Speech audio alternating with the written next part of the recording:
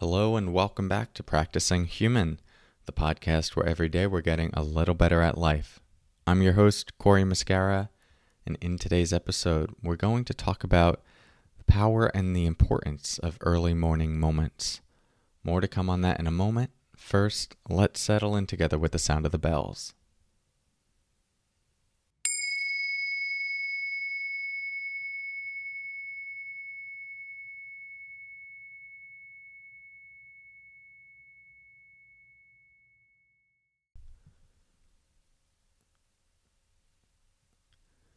Okay, so I've recently taken more interest in the early moments of my day right before waking. I always appreciated my morning. I've always been a morning person, and I've always been fascinated and excited about how to craft an ideal morning because I do think it sets the tone of the day. But that's less what I'm talking about here and less of what I've been interested in. What I've found is that there's a certain vulnerability to those moments upon waking. You've transitioned out of sleep, out of dream state, but you're not quite yet in your life as you typically might be around noon or even after your first cup of coffee, or especially after you've gone into your inbox and your to-do list or have read the news. All of these things sort of bring back online the story of you, who you are, what you're doing in your life, what you're navigating, what's going well, what's not going well, what you're excited about, what you're not excited about, world events, how you fit into all of it. Essentially, your sense of self. You could call it your personality structure, your ego structure, the story of you, whatever.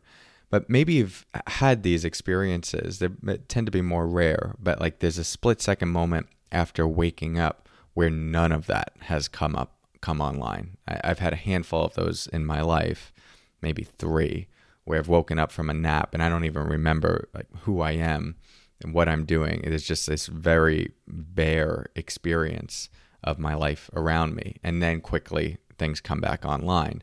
And it's always illuminating to me just how much my life is really a story, the brain's memory of who I am and the sense of self that's been created.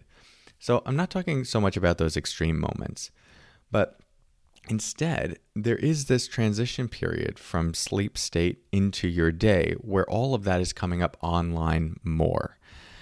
And the story of your life, again, where it's great, where it's not great, all the things you have to do, can sometimes get in the way of a more subtle, intuitive sense of how your life is unfolding, what is in alignment and what is out of alignment.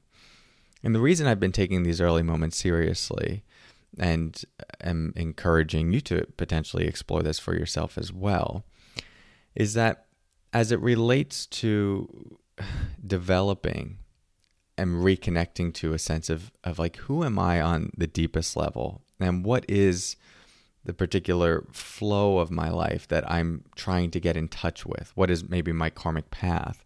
Or just what is my sense of when I'm in alignment and when I'm out of alignment?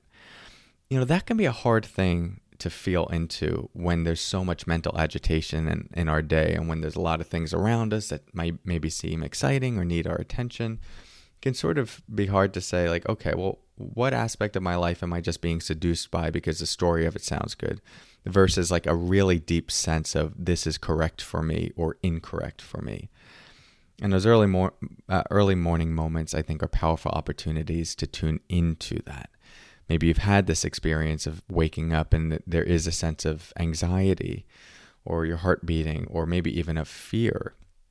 There are different explanations potentially for that.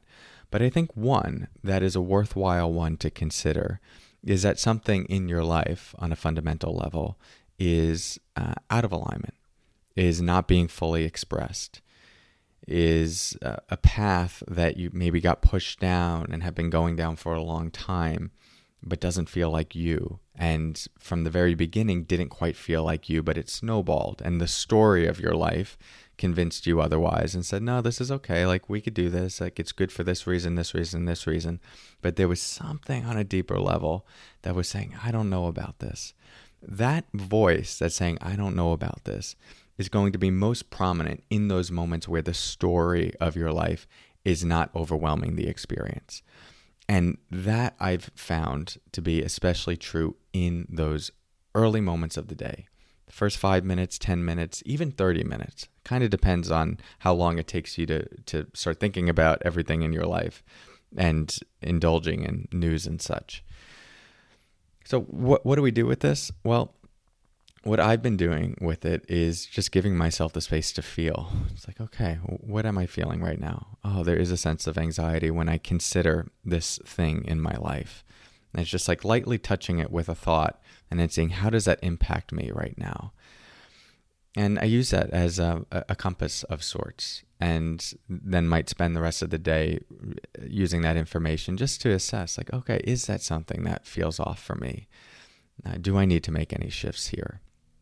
And there's been a deeper trust in that as a form of wisdom, that softer voice that arises in those moments that's going, oh yeah, there's some anxiety here right now.